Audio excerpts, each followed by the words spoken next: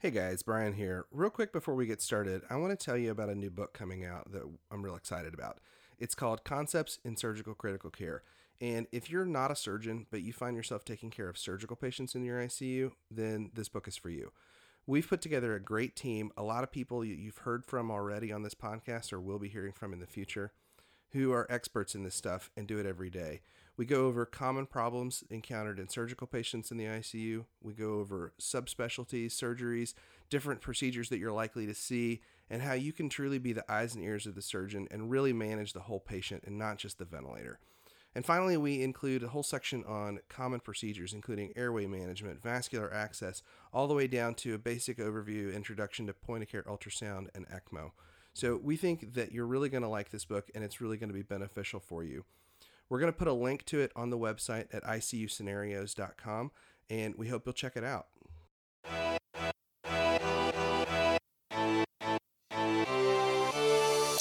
All right, everyone, welcome back to Critical Care Scenarios. I am Brandon Oto, back with Brian Bowling. Hopefully you guys have enjoyed the last episode or two.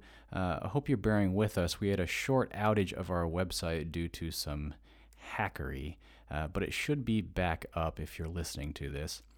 And we have another great guest for you. Brian, you want to take us away? Yeah, so joining us today is Dr. Habib Sroor. Habib is an attending in the anesthesia critical care department at UK, works with me there. And we're going to do a little bit of a scenario today in the CT ICU. So welcome to the podcast, Habib. Thank you, and thanks so much for having me, guys. So it's nighttime, and you just finished getting sign out from the day team attending. You're down in the office, sort of getting ready for the night, and you get a call from the night resident in the CTICU to let you know that sort of a surprise new patient just arrived. It's a transfer from outside hospital for the lung transplant service. So the lung transplant service accepted a patient and forgot to mention it to you. So you have a little bit of a surprise. So the resident tells you he's a little concerned because the patient does not look good. Briefly, it's a 68-year-old male, past medical history of co-workers pneumoconiosis, pulmonary hypertension, hyperlipidemia, coronary artery disease, status post stents 2 years ago. He's a pack and a half per day smoker for the last 50 to 55 years. And he's being transferred to your unit from an outside hospital to be worked up for a lung transplant. The flight team says that he was stable when they left the outside hospital, but he began to decompensate in the aircraft. They've been sort of trying to keep him afloat until landing. He's gotten a 500 ml normal saline bolus for hypotension, which has not really helped. The resident tells you he's now tachycardic, hypotensive, and just doesn't look good. What do you want to do? What do you want to know? Sounds good. So there are, a lot of things that are running through my head, obviously, and what I try to teach the learners that I interact with is that you should always think about the implications of any of the information that you're hearing about a patient, and just kind of take things as a forest for the trees approach.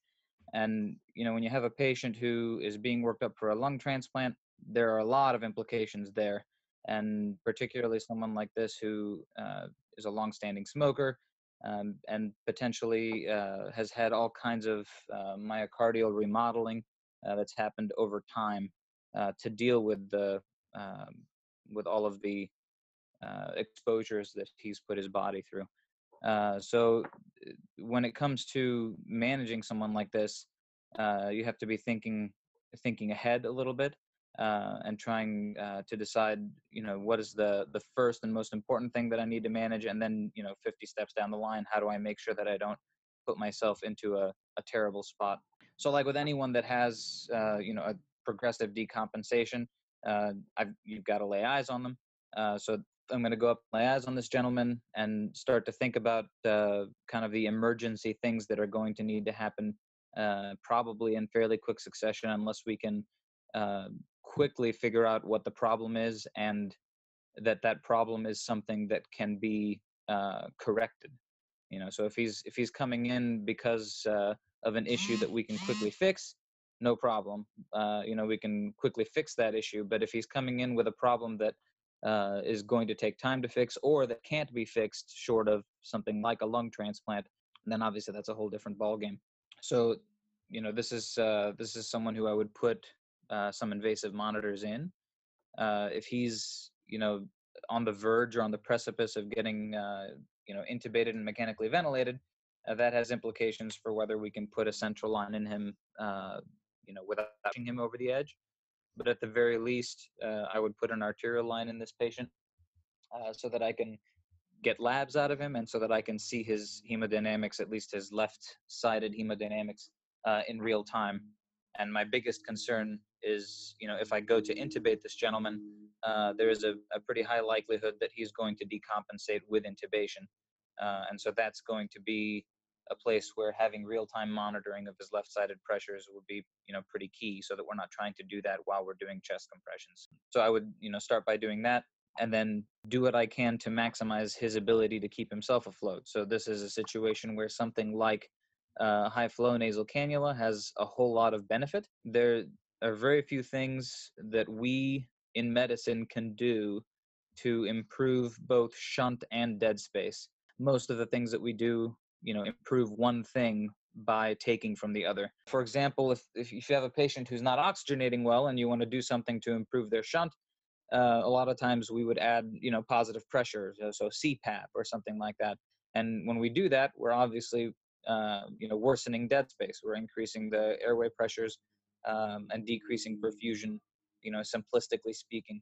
Um, and so when you have someone who has problems with both, you've got to do something to mitigate that.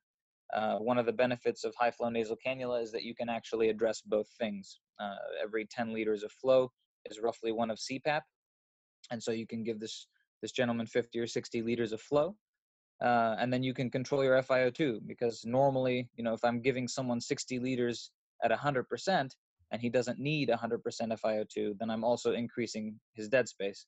So, oxygen, it turns out, is critically important, but it's also only critically important insofar as you have what you need.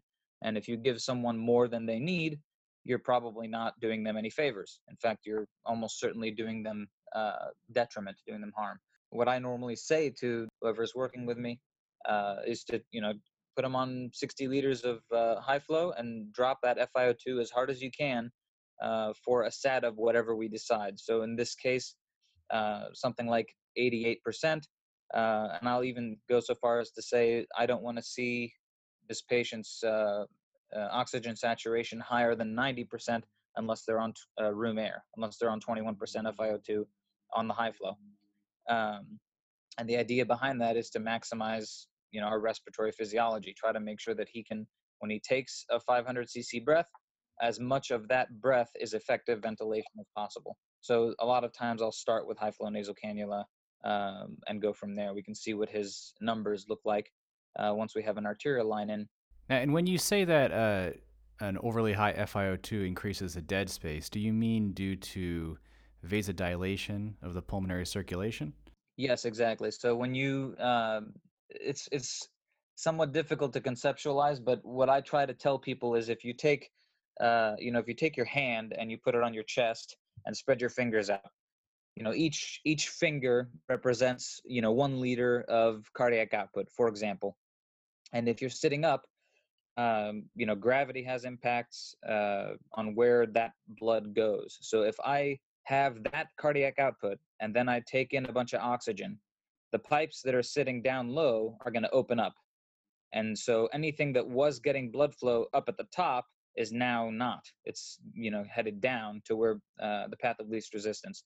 And so you end up having these marginal zones that were getting perfused, but just barely. And now they're not, because you've, opened up the pipes unnecessarily in other parts of the lungs. That's interesting. I think we think about hypoxic vasoconstriction sometimes, but not so much of the opposite. Exactly, yes. So you kind of give the resident some instructions and say, I'm coming up, but he says, all right, I'll put a line in and we'll get the high flow set up. So you get up there and you find he is in fairly moderate distress. He's sitting up in the bed, leaning forward. Tachypnic. He's working pretty hard to breathe. He's tacky in like the 110s. His blood pressure on the cuff, the resident's working on getting the A-line in. The blood pressure on the cuff is 85/45, which gives you a mean of 58. They're still getting the high flow set up, so he's on 100% non-rebreather right now, satting 85. All you have for access is you have an 18 in the left AC and a 20 in his right hand. The resident said he's concerned that he won't tolerate laying flat to get a central line put in. Yeah, and those are kind of the things that you'd expect to hear with this case prior to even heading up. And so you have to think about, as far as access, if you walk in there and it looks like he's definitely going to need to be intubated, which is kind of what it sounds like here. Then you can just plan to put in a central line after intubation. Otherwise, you need to think about whether you need to put in a groin line, or whether it's urgent enough that you don't even have time to do that, but the patient is decompensating quickly in front of you, and you want to have some way to reliably give medications. In which case, you can obviously consider an IO. But if you're going to be doing that, you obviously need to consider the patient's mental status and whether or not you're going to be causing more distress, which could send you down a pretty bad path with someone who's already breathing too fast and too hard. Um, but those would be other things to consider there. And in this case, what I would be doing is also getting medications ready to help optimize this patient's condition. He's already hypotensive, he's tachycardic. Obviously there's a broad differential here, depending on the timeline of how things happened, what exactly his presentation was. Should we be thinking about infection? Should we be thinking about pulmonary embolism? Or should we be just thinking about the chronicity of his own chronic conditions that go on in his day-to-day life? But um, remembering that tachycardia frequently is the right ventricle's response to stress. It's obviously an indicator of all kinds of other things too. But if we're concerned about this patient getting blood flow across his pulmonary circulation because of his chronic condition, then that's something to consider. So I would be thinking in this case about starting medications for him to try to support him. I would also be thinking about, if not doing a bedside echo, to see what we can see. If this patient's lungs are as bad as as is being reported, you may not be able to get much in the way of imaging in most of your views with transthoracic echo. But if I were to take a look and I had concerns about his right heart and whether his left heart is filling well, what his pulsatility looked like, if my resident is having trouble placing an arterial line, I've got to consider how much cardiac output this gentleman actually has on the left side. Um, and so in that case, I would be thinking about starting him on medications, things like epinephrine, to try to support the right heart, and also his blood pressure and his left heart. If I'm thinking more along the lines of sepsis, then I obviously need to be thinking about going down the surviving sepsis pathway. And one simple way, and I try to teach this to my learners, take one data point, when, at least in the case of an attending, when you have a team and you have to rely upon other people to clue you in to situations where you need to pay more attention or where you can just walk away for now. Um, Take one data point out of each data set and use that as your clue. And when it comes to the physical exam, particularly in these sick patients like we're talking about, I always touch the feet. That gives you all kinds of information about the patient. If I walk in and I touch his feet and they're cold, I'm going to be headed down a very particular path. And if I touch his feet and they're quite warm, I'm heading down another path. So in the case of cold feet, I'm worried about cardiogenic components to this. He may still be septic. This may be septic cardiomyopathy. But right now, one of the rate limiting steps is going to be his heart. And so I'm going to be thinking more along the lines of epinephrine and headed down a pathway like the Savior algorithm. In the other situation, if his feet are warm, I'd be thinking more along the lines of Levo, vaso, these kinds of things, and trying to get his blood pressure supported. In either case, the right ventricle does not like systemic hypotension, and so we want to make sure we get that addressed.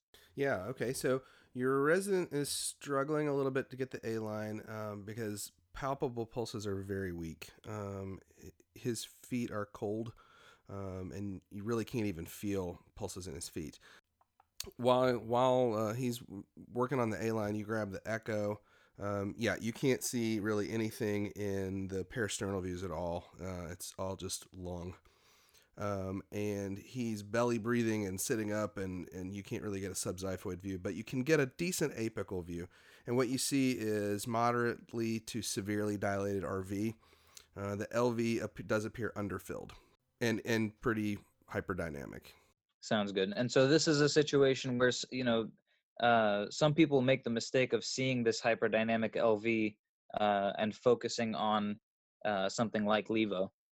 Well, I shouldn't say make the mistake. This is what some people do. I don't follow that path.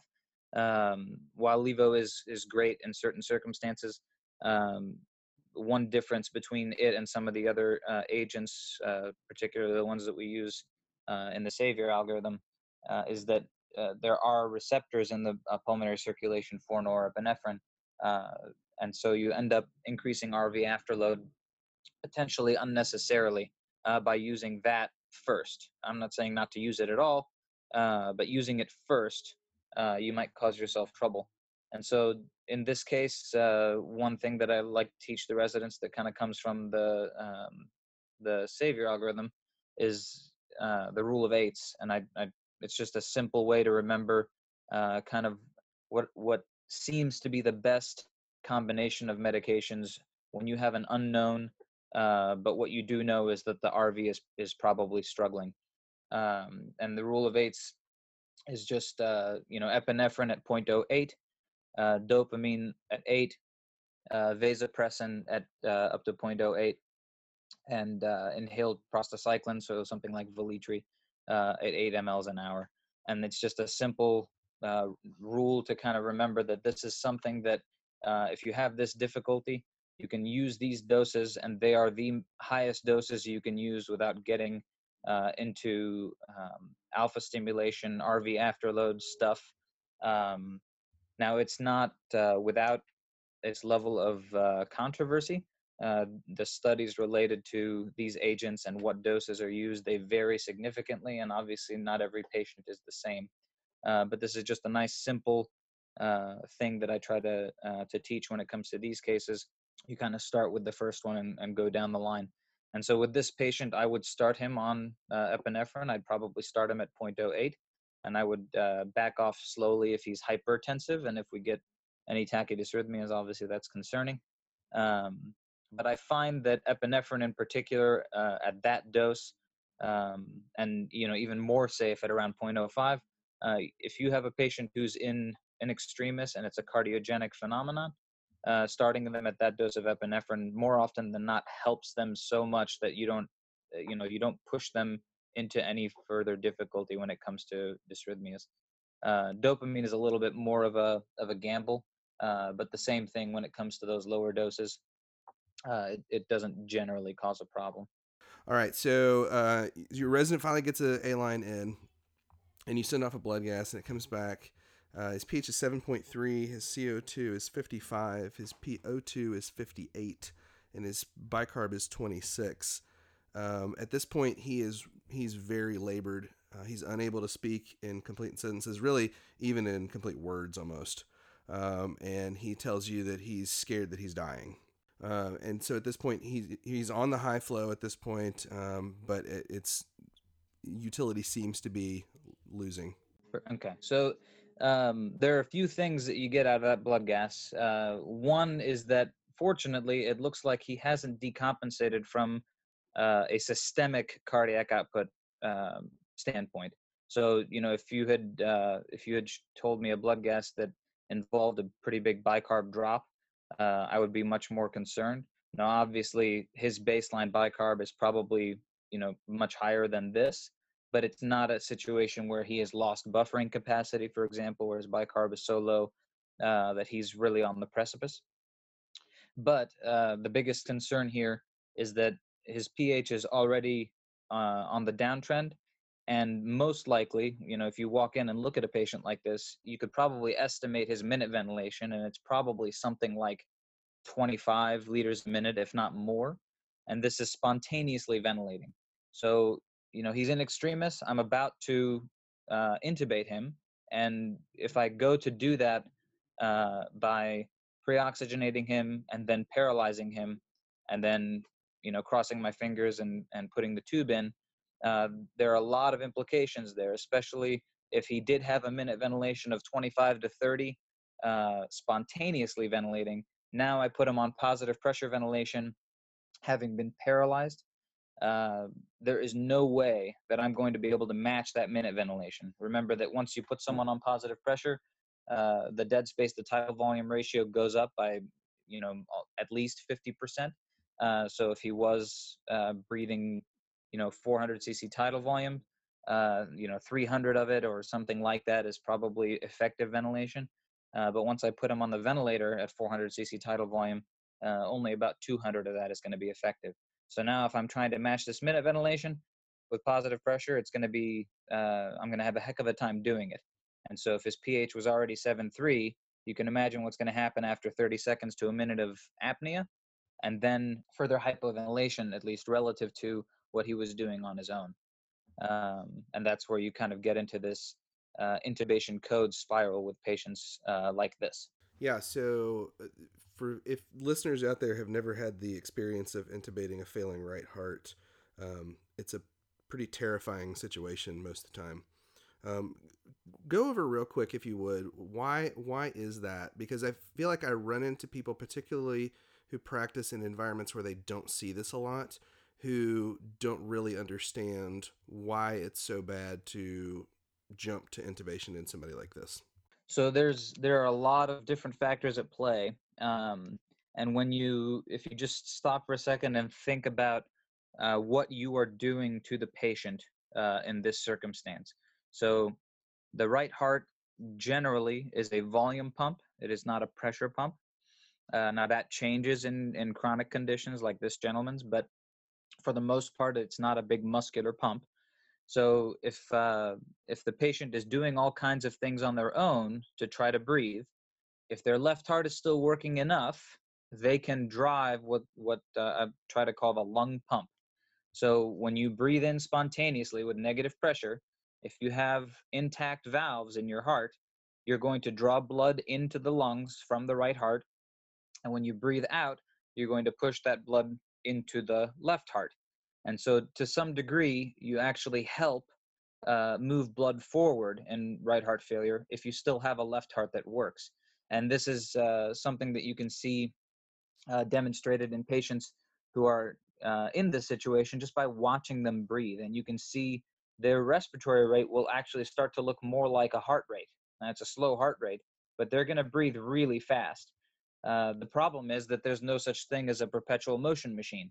So these patients can't continue to supply their left heart with blood and with energy to keep everything running without the right heart contributing. And an analogous situation to this, if you've ever taken care of a congenital heart, especially an adult congenital heart who had hypoplastic left heart syndrome and then has undergone the stages of repair, those patients lack, a ventricle that pumps through the lungs, and so they are profoundly dependent on this lung pump phenomenon. And in their case, they don't even have valves, so they're even more dependent on the situation being maintained with negative pressure. Because if you start putting positive pressure in there, there's no check valve to keep things from just moving backwards.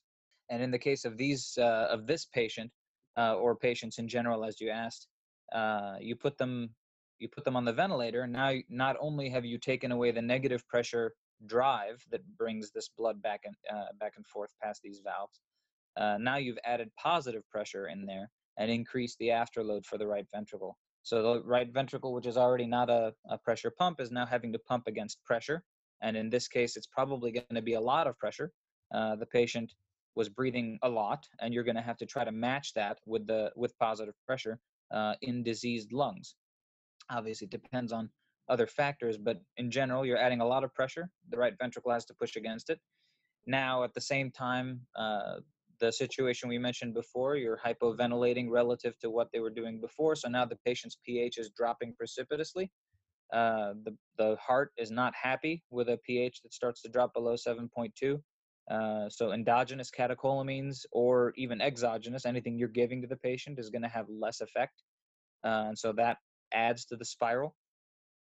At the same time, you've paralyzed this patient.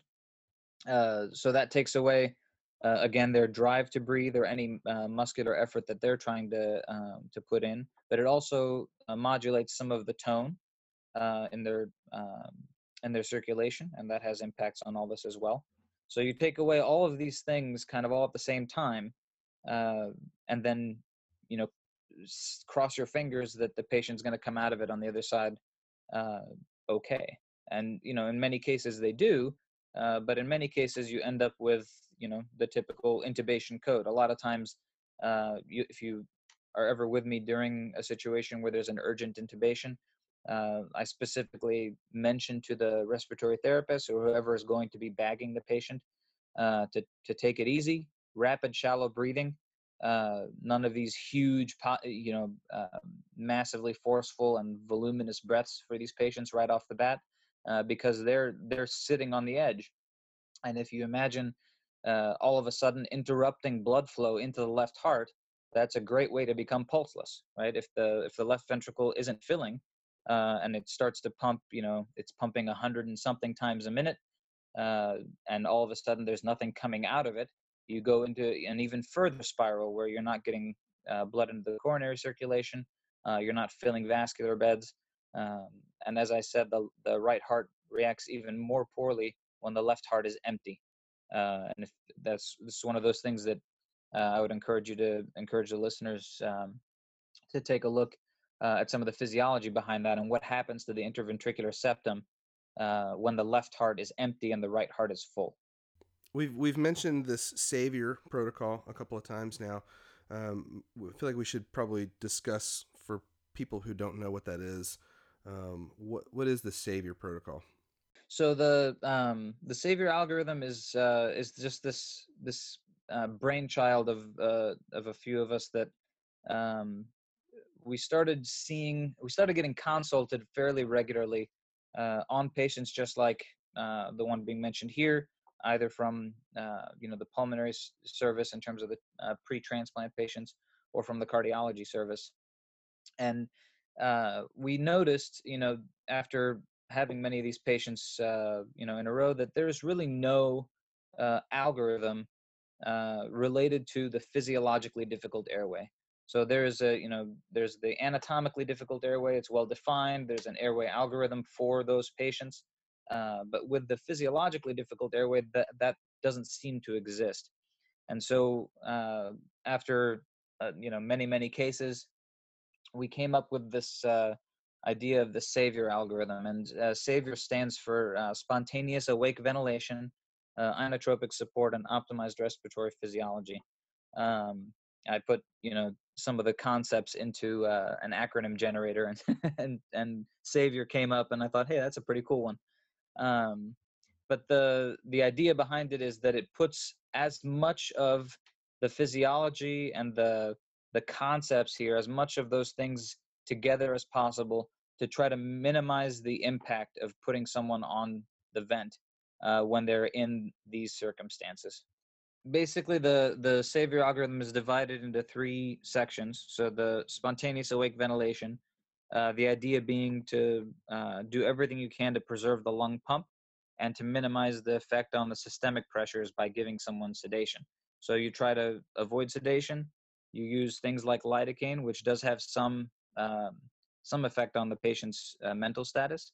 Can actually be a little bit of an anxiolytic, but you use it for topicalization. It's also good to prevent um, ventricular dysrhythmias in patients that are at high risk for that when you're putting them through this. Use the fiber optic scope with a Parker Flex tube if possible, using oxygen to pneumodissect to get the tube in, and then slowly titrating in positive pressure when it comes to the ventilator. So you start on pressure support and titrate the PEEP and the pressure support slowly and see how the patient's hemodynamics respond to it.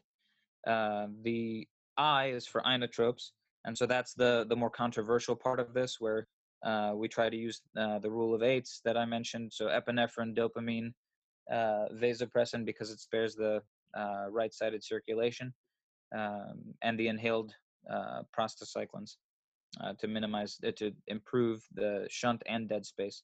So that's the other thing besides high flow nasal cannula that can kind of improve both of those things. And then the OR is the optimized respiratory physiology, and so that's where we think about doing everything we can to minimize dead space in shunt. So avoiding paralytic for these patients, improving the dead space to tidal volume ratio with whatever interventions that we can do. That's the summary of the Savior algorithm. There's an actual algorithm that you can see in our published letter to the editor that shows kind of the stepwise way to approach this. And there are more specifics, obviously, that you can consider with each patient. All right, folks, we're going to call it quits here. Check back in 2 weeks to hear part 2 of our interview.